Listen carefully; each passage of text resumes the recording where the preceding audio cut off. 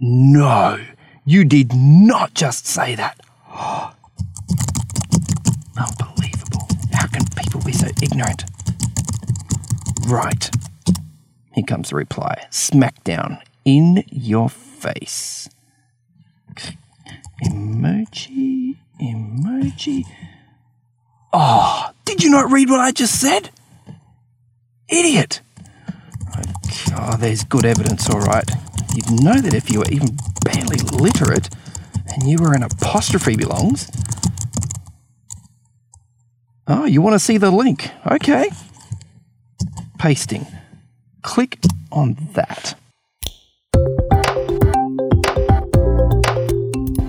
This is Signs of the Times Radio with Kent Kingston.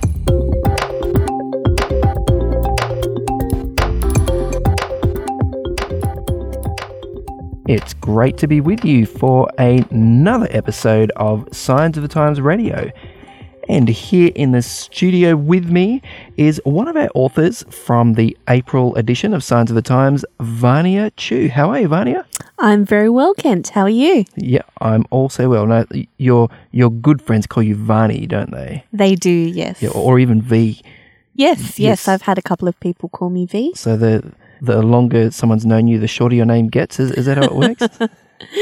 Look, I'm just good with any name that sounds vaguely like my name since it's an unusual one and people usually get it wrong. There you go. So it's like Tania, but with a V. Yeah, absolutely. Okay, Vania Chu, cool. Hey, it's really great that you could be here with us, and thanks for writing the article too. No problem. I'm happy to be able to write it. Yeah. Now, Vania's article is entitled How to Fight on Facebook. Makes me sound like such a controversial person. And win. And win, absolutely. And win. So, and obviously this is something that, a lot of people are dealing with. But first of all, just about you, Vania, you work with Adventist Media. What do you do exactly? That's correct. So currently I'm a producer for Mums at the Table TV show, which is a show that screens every Sunday morning, 9:30 on Channel 7.2. And I also help produce the monthly magazine. Okay, for Mums at the Table. Also for Mums at the Table. Yeah. We had Melody on a couple of episodes ago, so there you go. So so she's the editor. There you go, and you're the TV lady. Well, it's good to have you here. So yeah, if you're interested in checking out the Mums at the Table TV show, yeah, jump on the website, which is mumsathetable.com. Mumsathetable.com. Okay, there you go.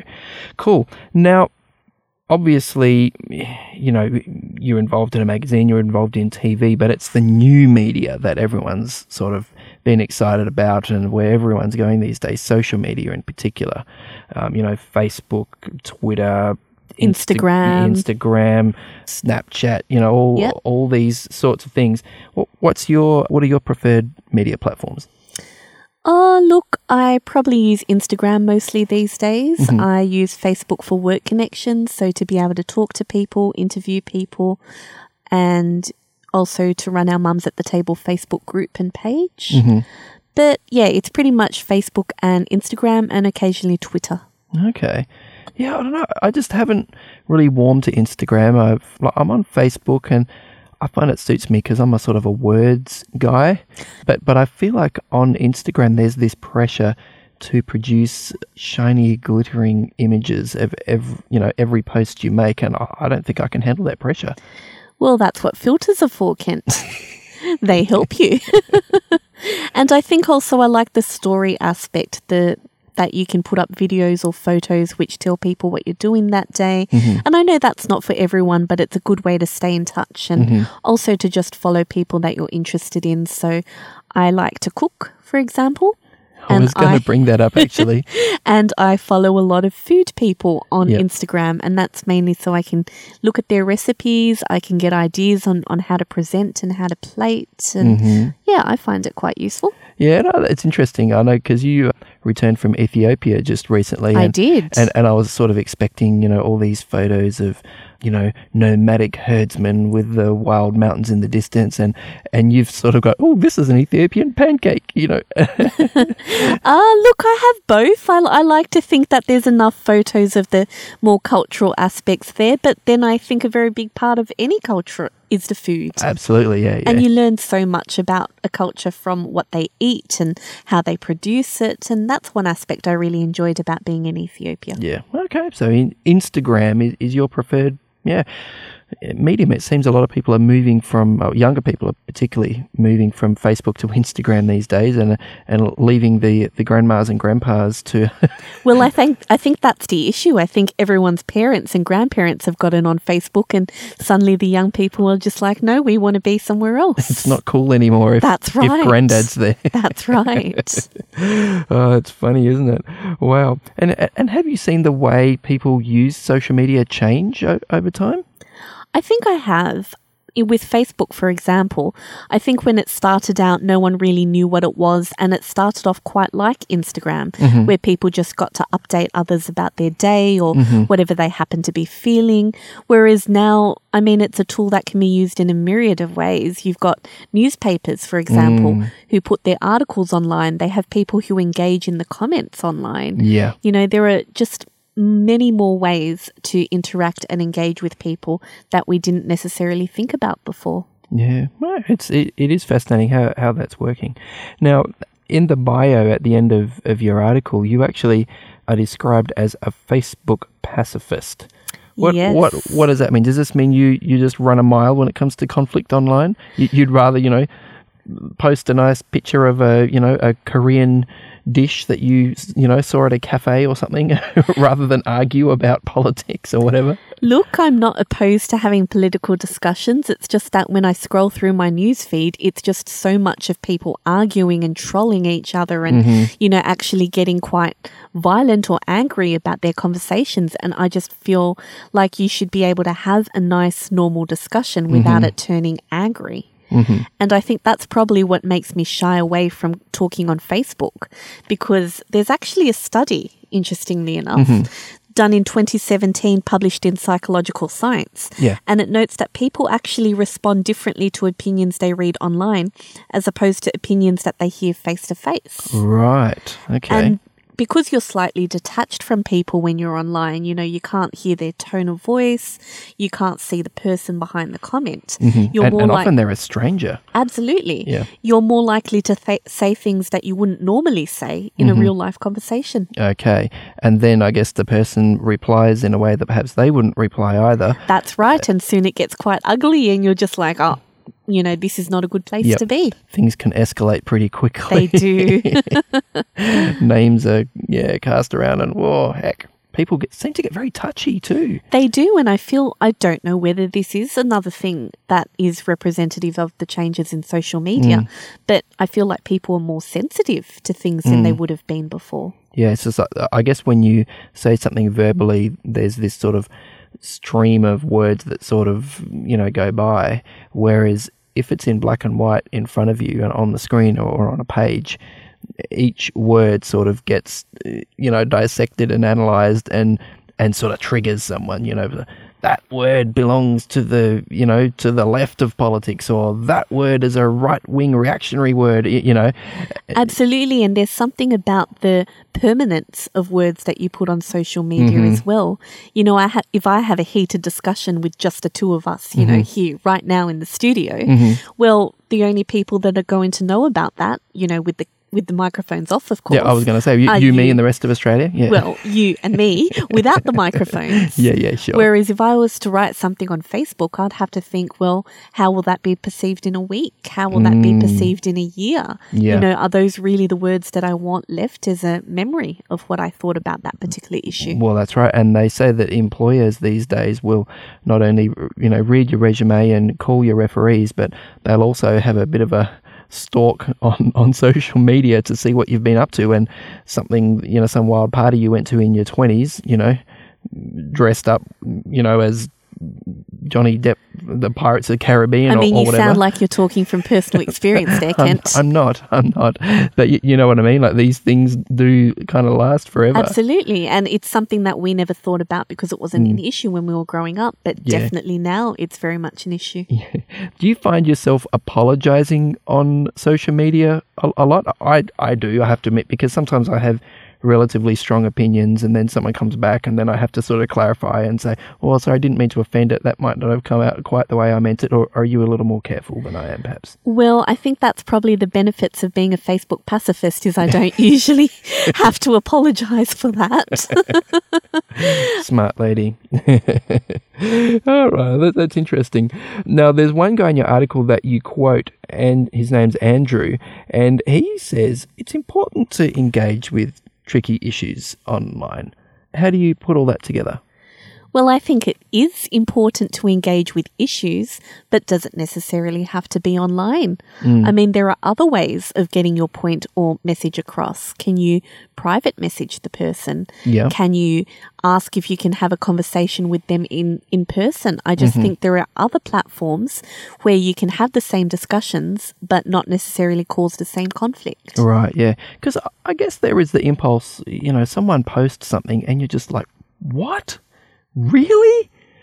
How could you just say that and not expect someone to, to react or to correct you? Or how irresponsible is that? And I guess there are some of us who feel this moral outrage and this need to, to fix things, to correct things. I saw this quite funny little cartoon the other day. It was probably a meme online. There's someone furiously tapping away on the computer and there's a sort of a speech bubble coming from the bedroom, are you coming to bed, darling? And they go, no, someone on the internet is wrong.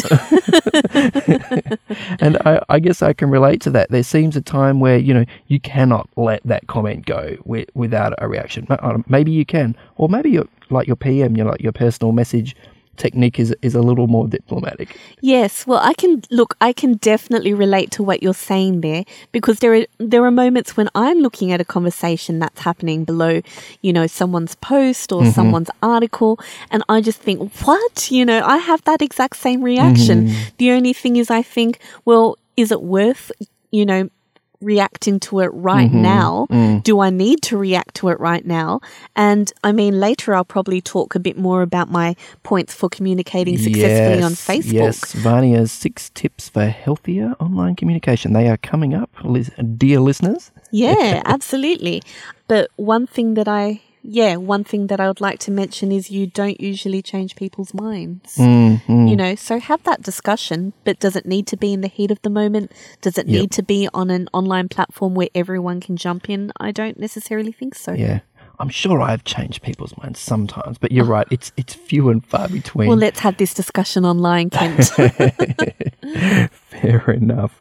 Do you think there are gender issues involved here? I mean, do you think men in particular are generally more willing to get stuck in and have a frank exchange of opinions, whereas women tend to shy away a bit? Or look, I wouldn't want to speak on behalf of all of my gender, but I know for me personally, one issue would definitely be trolling or potentially stalking.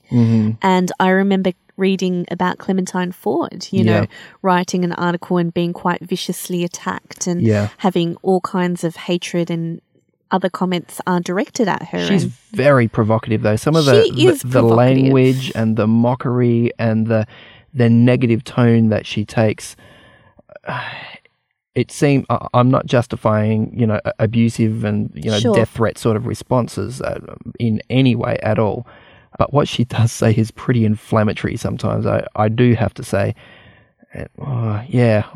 Interesting. But how can someone respond in a like manner and not cross that line? I think it's important not to cross that line. Absolutely. I think, though, that the issue at hand is more, you don't know what sort of people are reading your work. And as you said before and alluded to, people do seem to be more sensitive to things than they used to be.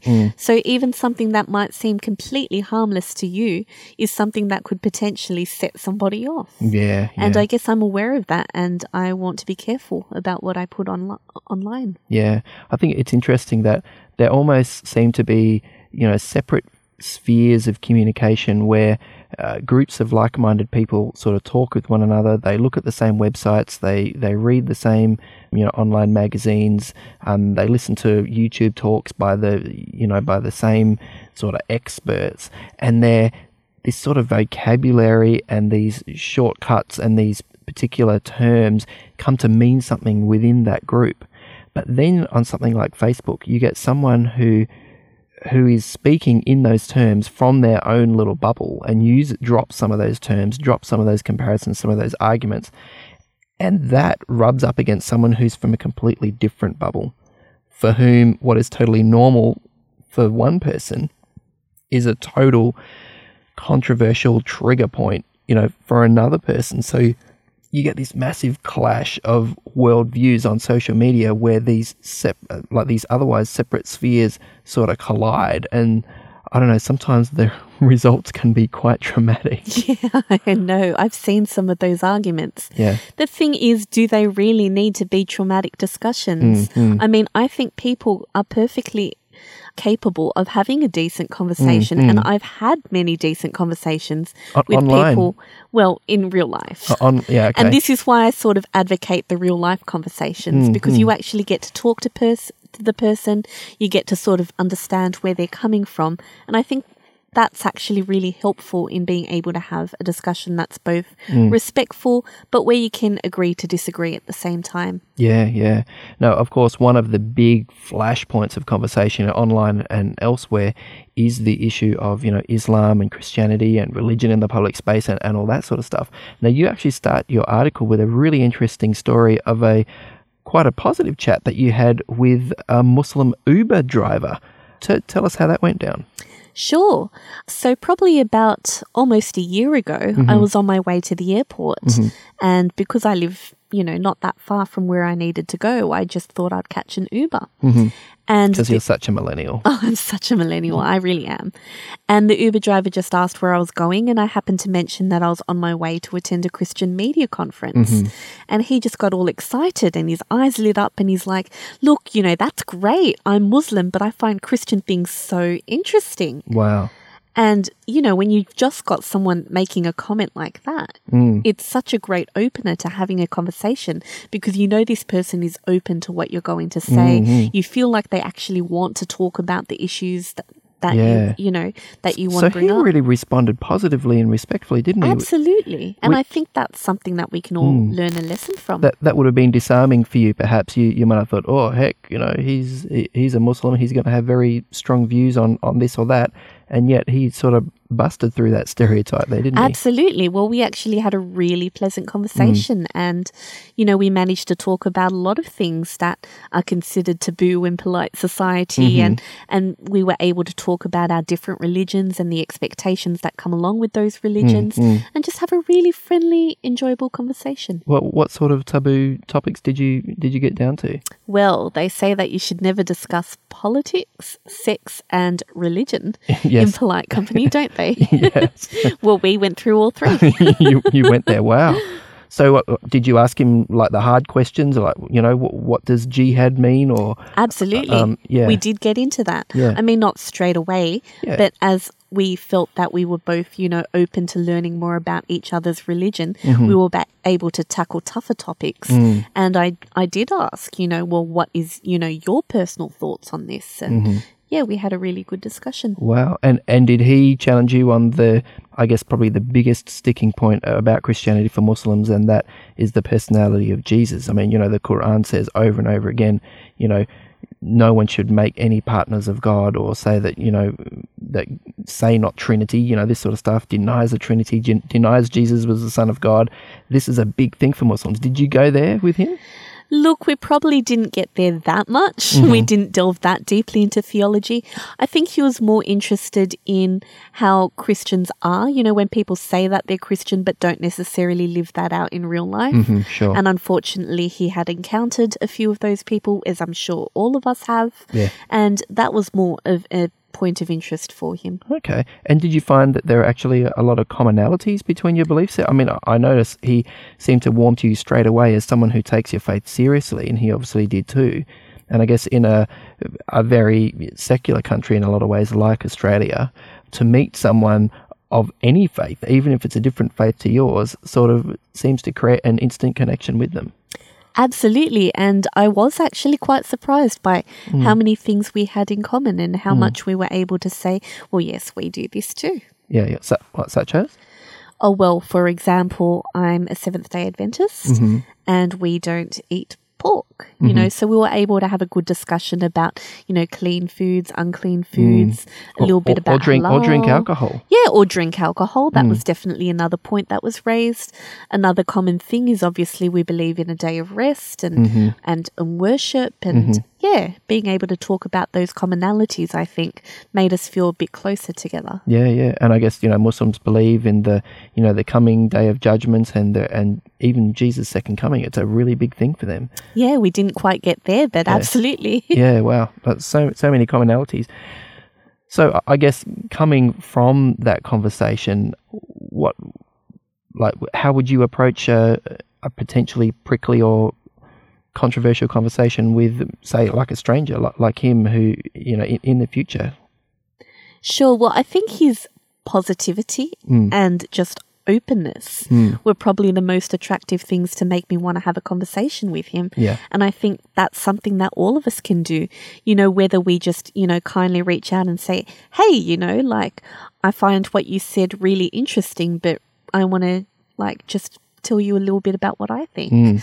And I think if we're just open to that, you know, I think one of the big things that you see in, for example, online social media is that people tend to get on the defensive straight away. Yeah. You know, straight away they'll start insulting someone else or just say, oh no, you're just wrong. Or, you know, they won't actually offer any sort of explanation or they won't try to attempt to engage in any meaningful way. Yeah. And I think that's a really big thing we can do to sort of change the conversation. Wow. And I guess you made yourself vulnerable there. I mean, here you are, you know, alone in an Uber, you know, with a guy who has a very different perspective from you, and yet you are actually able to not just shut him down, but to actually answer his question and then engage in conversation. That required you to be a little bit vulnerable. A little bit vulnerable, yeah. And I think that probably is a big part of any conversation, that in order to have an authentic conversation, you need to express honesty and a little bit of vulnerability. Although I guess with Uber, you can always give a negative review at the end of the ride and say, you know, this guy was negative and hateful and, you know, whatever. So he would have known that too, I guess. Well, there's that. Yeah, there's some safety. Now, at the end of your article, Vania, you give 6 tips for, you know, healthier conversations on social media. Are you able to go through those with us as we finish off? Sure. So these are just 6 tips that I think are pretty common sense, really, when I think about it. Well, but as I used to have a lecturer who said, you know, common sense isn't very common. That's so true. That's so true, Kent. So maybe it's worth saying after all. Sure. Well, the first tip that I have is think about the time that you spend on Facebook as a business investment. You know, you're actively spending time on there. What are you giving up in order to get involved in the conversation? Is it worth it to go into the dialogue? Do a cost-benefit analysis. Exactly. Yeah. You know, and I was never really that good at economics or anything, but that was something that I always took away from one of our lessons, that you always have to consider the cost of something before you do it. Okay, well, that's fair enough. So basically, while your finger is poised over that keyboard to reply, you just have a little think, how long is this likely to take? Where is this likely to go? How emotionally wrung out I'm going to feel at the end of this, and decide whether or not you want to engage in the first place. Exactly. Yeah. I mean, are there other better things that you could be doing, like reading Science Magazine or listening to the Science of the Time podcast, for example? Oh, amen, sister. I'm loving it. Okay. Point 2.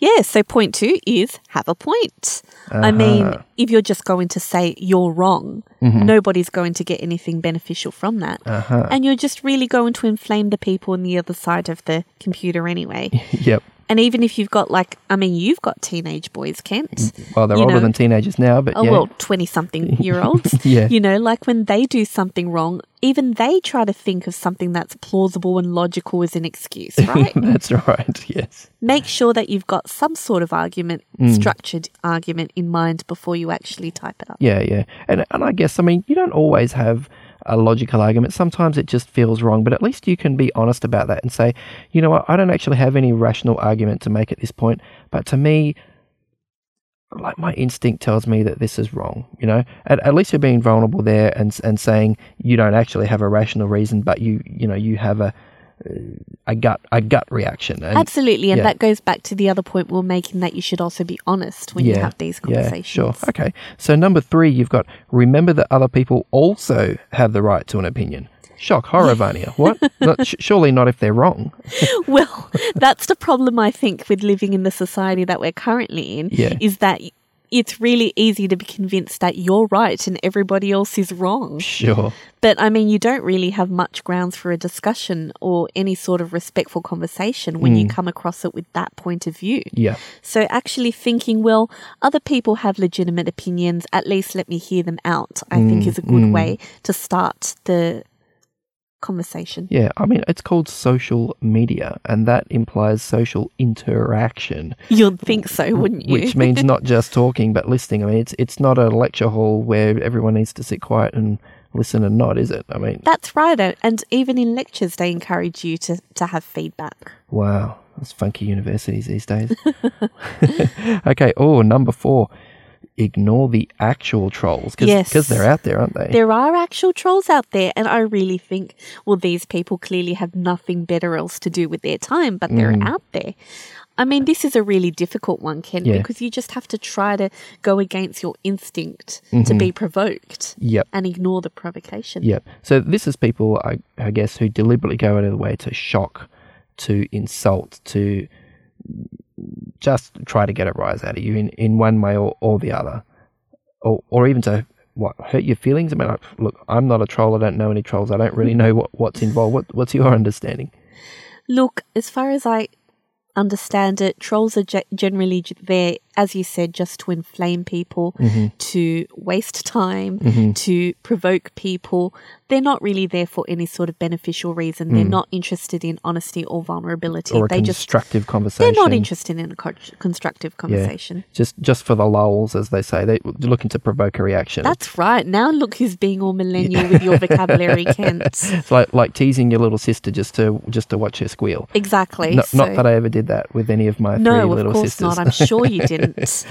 And I guess on the point of trolls, you know, we shouldn't be afraid to use that block button, use that mute button, use that report button. I know I have on Facebook a number of times. You know, someone said something really horrible about the Christchurch shootings, you know, like last week or something, and I was just like, you're joking. Like, no, sorry, that is actually, you've crossed the line. It's a hate speech. And I reported them to Facebook. I hope they got cut off. Sure, and that's actually a really good way to use your voice and not necessarily engage in a conversation that won't get you anywhere. Yes, and now that we've heaped scorn on trolls, what's point 5? Oh, point 5, Ken, is don't be the troll yourself. Yes, absolutely. Yes, and look, sometimes it is easy to say things just to chuck a hand grenade into the middle of a conversation and, you know, watch the chickens scatter. I guess I can maybe slightly understand the impulse, but you like to think it's harmless, but it's not always for people, is it? Well, yeah, and I think a little bit, you know, when we're feeling a bit cheeky, we all have that inclination to stir the pot just to see what we can do. But I think a general good rule is the golden rule in the Bible, Matthew chapter 7, verse 12, which is just do unto others as you would have them do to you. Yeah, boy, that is a golden rule. That's definitely worth basing a lot of your a lot of our social interactions on, you know, online and offline. And number 6. Number 6 is know when it's time to quit. Oh yeah. Okay. I mean, you have people who just will hold on like a dog to a bone and not be willing to give up or concede or anything like that. And they'll argue back 7 different ways. And, oh, man, those people who give you those posts that are like scroll down to 2 or 3 pages long and then they have multiple links all the way through. Oh, you know what? Those drive me crazy. I probably ignore those on purpose. Just on principle. I know what you mean. Know when it's time to quit, yeah. And I guess that's, look, this isn't constructive anymore. This isn't getting us anywhere. All we're doing is You're not going to change anybody's mind. That's right. We're just banging heads. It's like you said in point number 1. You know, your time is an investment. It's precious. You could be doing a lot of other things. So know when it's time to shut the laptop and see you later. And just walk away. And walk away. Get some fresh air. Walk away. No, that's great. Hey, I think it's probably about time for us to quit too with this podcast, Fanny. But thank you so much for writing the article and for being part of Signs of the Times Radio this week. You're very welcome, Kent. It's been a pleasure. Today's episode was based on an article appearing in this month's Signs of the Times magazine. A subscription is just $26 for 11 issues a year.